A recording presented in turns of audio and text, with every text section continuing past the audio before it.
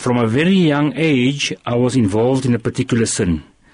Alhamdulillah, Allah has given me the tawfiq to go against my nafs when I still crave to commit that sin. However, my problem is that I frequently see myself in a dream committing that same sin.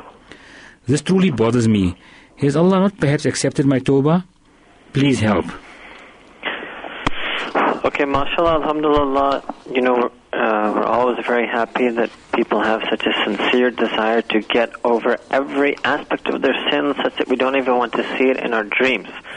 But as long as you're not doing it in real life, and as long as you're not thinking about it, fantasizing about it, longing for it in a wakeful state, what happens to a person or what a person thinks about in dreams, they're not morally responsible for, they're not responsible for in the Sharia, and it is not necessarily a sign. And we should never think like that Allah subhanahu wa ta'ala has not accepted my tawbah. The fact that I am not returning to that sin and I don't think about that sin in a wakeful state, that is indeed the very sign that Allah subhanahu wa ta'ala has accepted my tawbah. But notwithstanding that, I may still have traces or elements of an emotion or feeling or attraction towards this sin that may sometimes come out in a dream.